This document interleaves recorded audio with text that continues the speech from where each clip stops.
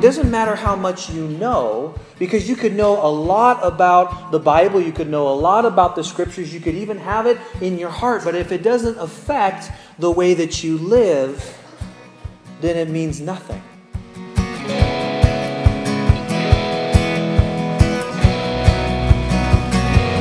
It's your life quest. You've been looking for a home you haven't seen yet. Oh, it's your life quest. You've been looking for a hope you haven't found yet. Oh. Hello, and welcome to Life Quest, a verse-by-verse exploration of the entire Bible to discover real life God's way. Life Quest is a radio ministry of Alpine Christian Fellowship in Alpine, California, featuring the teaching ministry of Pastor Sherwood Patterson. On today's program, we'll be looking at Luke chapter 6, verses 20 through 49. This passage is famously called the Sermon on the Mount. Here, Jesus is teaching his disciples what the kingdom of God is really like. It's not what the disciples were expecting to hear. It's not necessarily what we want to hear. But it is what Jesus wants to teach us. It's not about power or strength. It's about humility and service. It's not about telling others what they should or shouldn't do. It is about us learning what Jesus says we should do. So now let's open our Bibles to Luke chapter 6, and let's study God's Word together with Pastor Sherwood.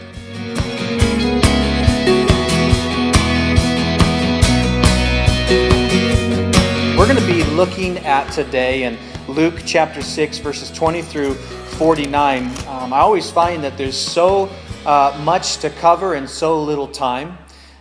So we just kind of want to jump into it. But really, what we're looking at today is the greatest sermon ever preached. And we see these verses here in 21 and 23. I'll just read through it and we'll comment on it. Blessed are you poor, for yours is the kingdom of God. Blessed are you who hunger now, for you shall be filled. Blessed are you who weep now, for you shall laugh.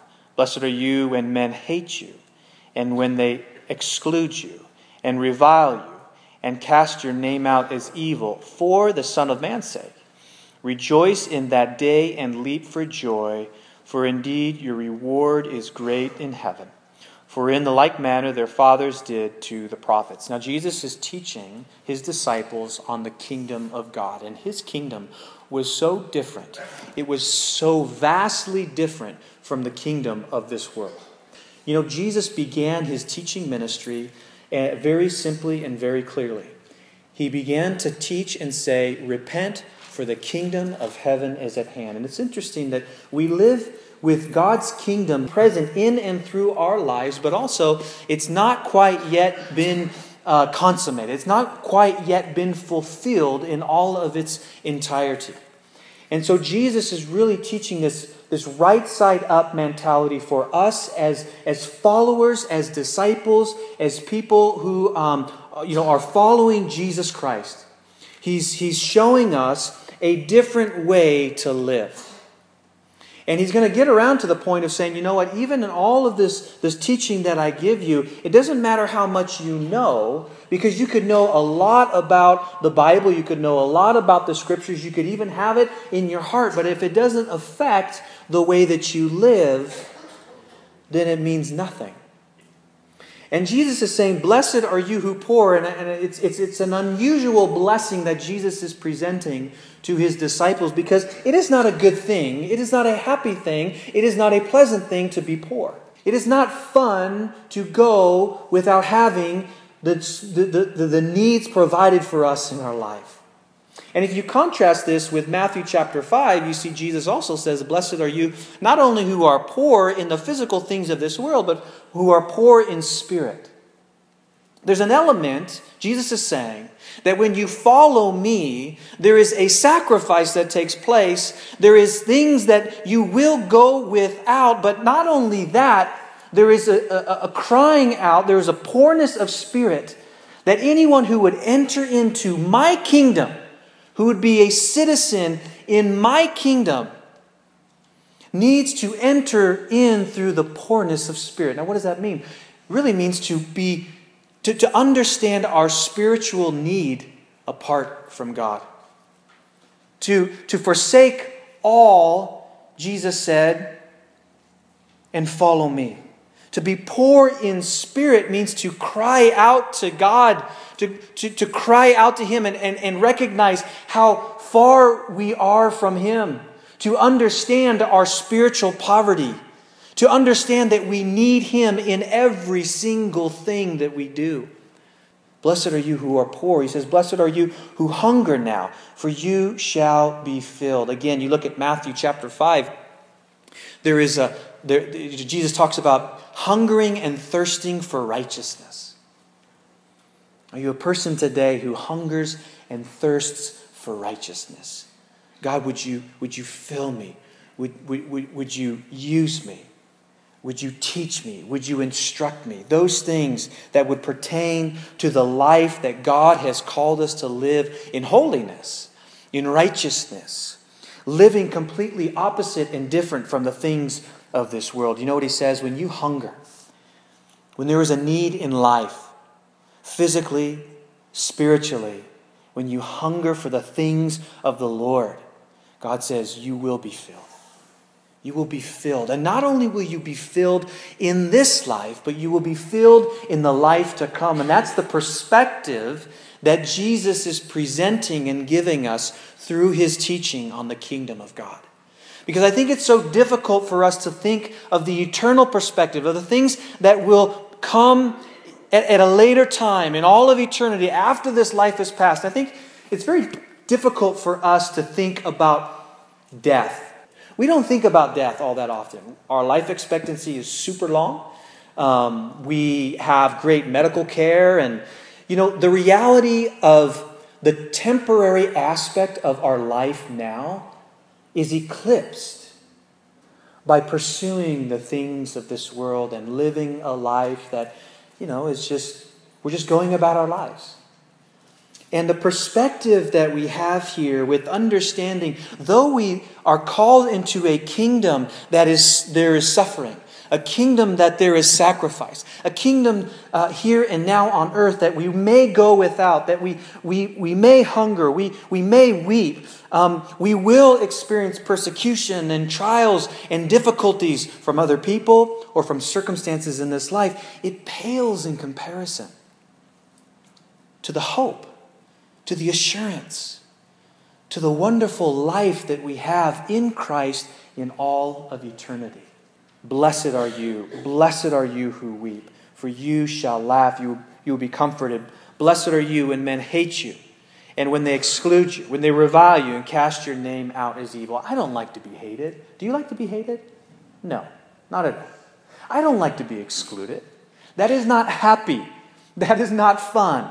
I don't like my name to be run through the dirt. I could bring that upon myself because of the things that I say and do. But Jesus is saying, you know what? You are blessed, not because of the things that you deserve from other people, but because of the way that you hunger for righteousness. Because of the way that you live your life in need for God. Because of the way that your light shines before men. That people would see your works and glorify your Father in heaven. It's because of Jesus' sake in our lives. And I think He's revealing to us a reality of a disciple, of a follower of Jesus Christ. We talk a lot about coming to Jesus and experiencing love, experiencing joy, experiencing peace. Yes, you will experience love, joy, and peace when you give your life to Jesus Christ, when you surrender and are filled with Him and you're living for Him. But guys, let me tell you, that's only one side of the coin. The other side of the coin is a call to pick up our cross daily and follow Him. And there is a great reward, Jesus says. He says, rejoice and leap for joy. Hey, think about that when you're at work or with your family. Let the joy of the Lord, because you're experiencing the persecution and that evil kind of hatred and exclusion from other people, let that joy just be all the more evident when people are encountering your life. He says you're happy, you're blessed. He goes on to talk about woes, and he kind of contrasts the blessings with the same exact things that we would consider not to be a blessing with a woe. And what is a woe? Well, this word woe literally means it's a regret. Jesus isn't condemning someone for being rich. He's not condemning someone to hell. And another thing we need to understand is, those who are poor automatically with financial, being poor financially doesn't mean that poor people are going to heaven. It doesn't mean that rich people are going to hell. Again, we're looking under the surface. Jesus is revealing the heart issue of the matter. It has nothing to do with physical finances.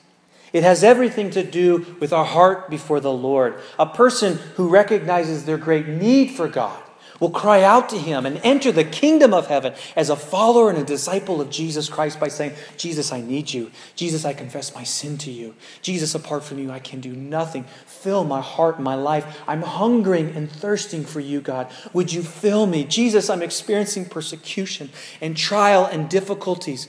Lord, would you comfort my mourning? That is a person, Jesus is saying, is happy. That is a person who is filled with contentment. That is a person dealing with the reality of life now and the reality of life to come. He's saying, you know what, guys? There is a reward for you.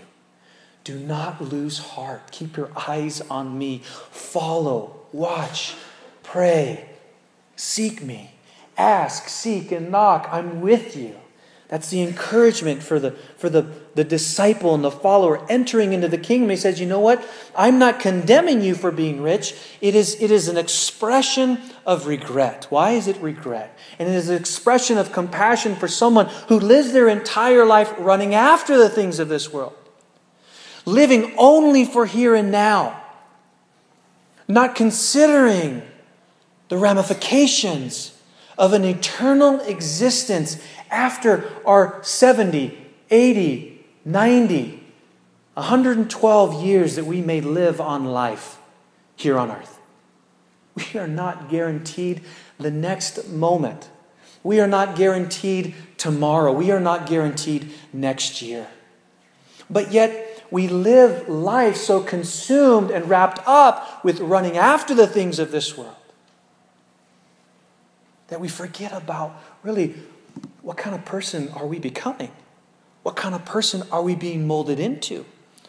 What kind of person is God shaping us to be? He says, I have a heart of compassion and regret for a person who would fill up their entire life to be self-righteous, self-sufficient, self-pleasing, all for themselves.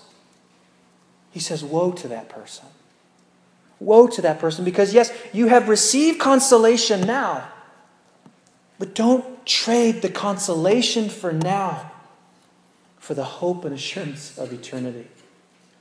Don't live temporarily for the things of this world and yet lose sight of entering into a greater kingdom.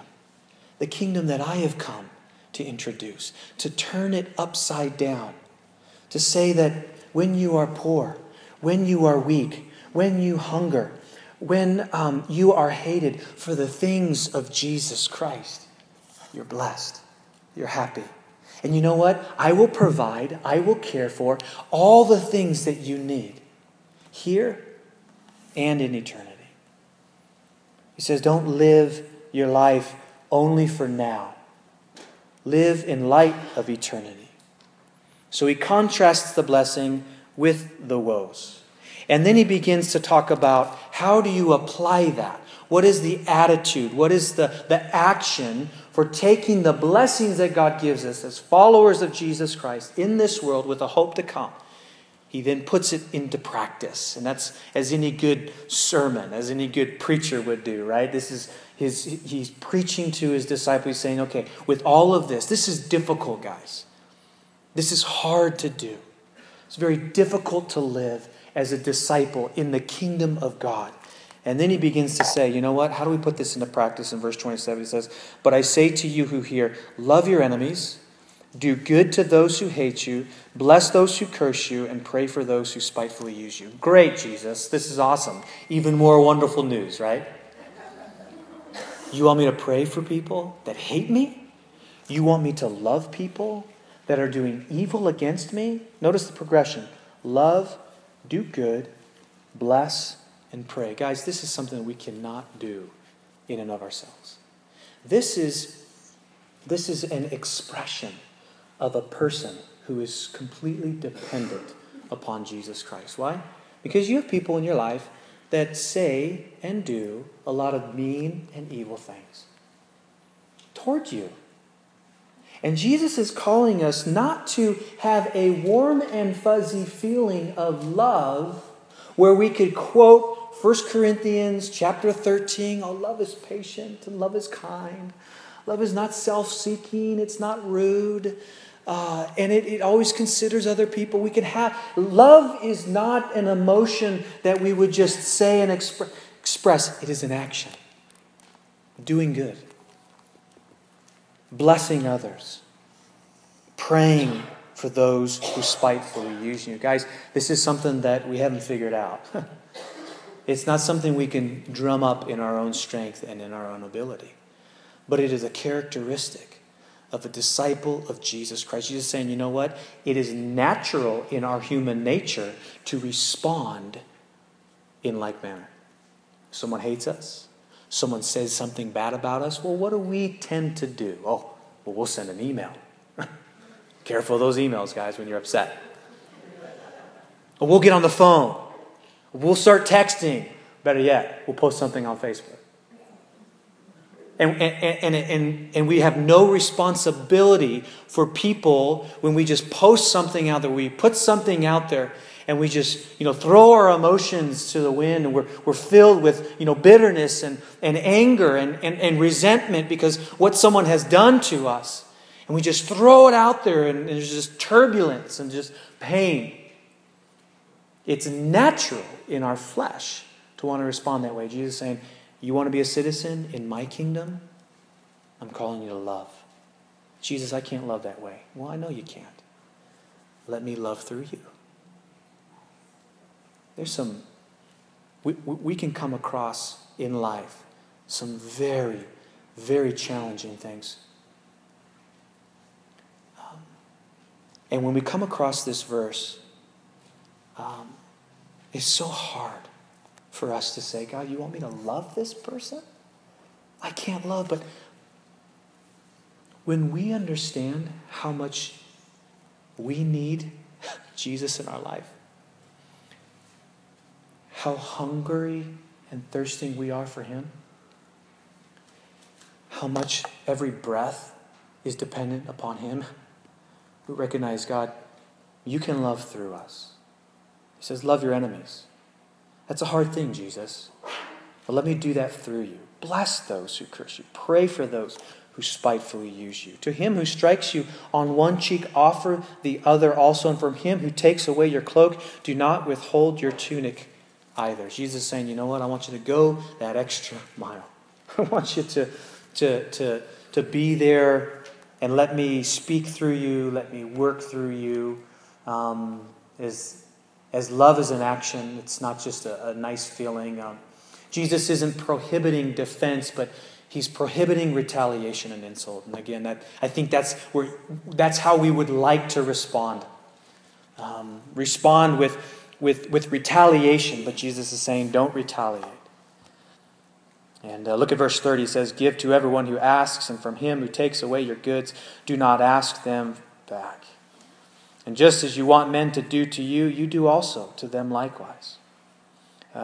We know this verse to be the golden rule. Jesus is giving a positive understanding for us of the things that we would like to be done in our lives with the same way that we can treat others, that we can respond to others.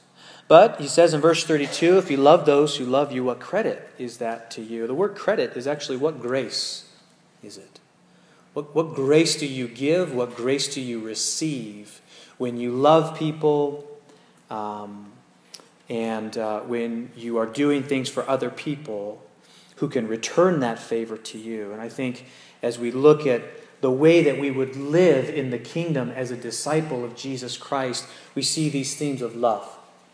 We see these themes of mercy. We see these themes of grace. And again, it is the love, mercy, and grace that God has given us that we are able to give to others in return.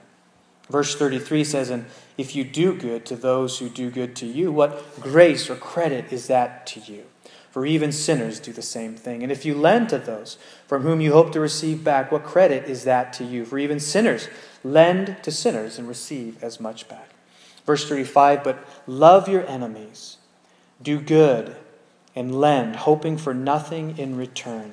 For your reward will be great, and you will be sons of the Most High, for He is kind to the unthankful and the evil." So again, Jesus puts in perspective our response of love to others by the same love that we receive from Him. And so He says, "For He is kind to the unthankful and the evil. Therefore be merciful, just as your heavenly Father is merciful." And look at verse 37. Jesus begins to tell them about that type of mercy. And He says, "Judge not. Judge not. And you shall not be judged. Condemn not, and you shall not be condemned. Forgive, and you will be forgiven. Give, and it will be given to you. A good measure, pressed down, shaken together, running over, will be put into your bosom. For with the same measure you use, it will be measured back to you." I think it's easy for us to respond, like we talked about earlier, with retaliation and insult, because that's what we received. And Jesus is saying, you know what? I want you to consider your heart in all of these matters, because it's easy for us to have a judgmental spirit, a judgmental attitude towards other people. And He's saying, you know what? Judge not. Judge not. That judgmental attitude that we have, He's saying, you know what? I want you to cast that aside. I don't want you to condemn. I want you to forgive. Forgive and let God bring healing. Let God bring reconciliation in those areas. And again, Jesus, this is hard for us to do. It's so difficult for us to do. Would you forgive through me? Would you help me in that judgmental spirit? Because what happens is that when we have that judgmental attitude, He begins to give a description of a person who goes to help another person with a fault. And he uses the word speck, right? Look at the word there in verse 41. "And why do you look at the speck in your brother's eye, but do not perceive the plank in your own eye? And how can you say to your brother, 'Brother, let me remove the speck that is in your eye,' when you yourself do not see the plank that is in your own eye? Hypocrite! First remove the plank from your own eye, and then you will see clearly to remove the speck from your brother's eye." The word speck He's using to identify faults, failures, sins. Have you ever noticed that it's a lot easier to identify sin in other people than it is to deal with our own sin in our own lives? Do you ever feel that way? I think it's easy to spot it out in other people. You see, oh, look at that fault. Look at that failure. Look at that shortcoming. Look at the way that person said. Look at how they acted. And all the while, neglect what is going on in our own heart. Jesus is using this parable, this story, with this small little speck. He identifies, you know what? When you fail to deal with the big plank issues, this big log that's sticking out of your eye, right? And you come up to a person, you want to help them with something that's going on in their lives, and you fail to deal with this big log. I think the sin in our lives is, people are able to easily see the sin in our lives than we are to identify it ourselves. And Jesus is saying, you know what? Don't be a hypocrite in the sense of pointing out the faults and failures of other people and not come to me and deal with those in our own life. And I think that's probably the greatest indictment on the church today. People won't come in these doors. People won't talk to you. People will talk bad about you because, Christians are hypocrites. Well, maybe there's something to it. Let's not be hypocrites. As a disciple, as a follower, as someone who is living in the kingdom, deal with those logs in our life. And there's two other stories here that we kind of finish up and wrap up with. In verse 43, he talks about a tree, and in verse 46, he talks about a building. Let's talk about the tree first. He says, "For a good tree does not bear bad fruit, nor does a bad tree bear good fruit. For every tree is known by its own fruit. For men do not gather figs from thorns, nor do they gather grapes from bramble bushes. A good man out of the good treasure of his heart brings forth good, and an evil man out of the evil things from his heart brings forth evil. For out of the abundance of the heart his mouth speaks." Jesus is saying, you know what? The fruit of our lives is evident of the condition of our heart. "Whoever comes to me," in verse 47, "and hears these sayings and does them, I will show what he is like." Look at the progression. He comes, he hears, and he does. He comes and hears. Isn't that's the truth of any sermon. That's the truth of any message that we would ever hear. We take what we hear. We take what God is convicting us in our lives. We go out those doors. We go into our life and we say, "God, apply it to my life. How can I live this? How can I this week love and do good and pray for someone who I really do not like?" Thank you, Pastor Sherwood. That is a serious challenge for each of us. May our prayer this week be that we honestly live life God's way. If you want to talk with someone right now, or if you want prayer or counseling, you can call 619-561-4777. That's 619-561-4777. Someone is ready to speak with you when you call. LifeQuest is produced and sponsored by Alpine Christian Fellowship. We're located in Alpine, California, just off the Interstate 8 freeway at the Harbison Canyon Dunbar exit. You can see the tall white cross from the freeway. Join us Sunday at 9 a.m. for a time of prayer, followed by our worship service at 10 a.m. Be sure to bring the whole family because children's ministry is also at 10. For more information, visit our website at acffamily.com. That's acffamily.com. There you will find a detailed map and full information about Alpine's ministries, both local and international. Join us next time on this station for another LifeQuest teaching program where we look at real life God's way. It's your life quest. You've been looking for a home you haven't seen yet. Oh, it's your life quest. You've been looking for a hope you haven't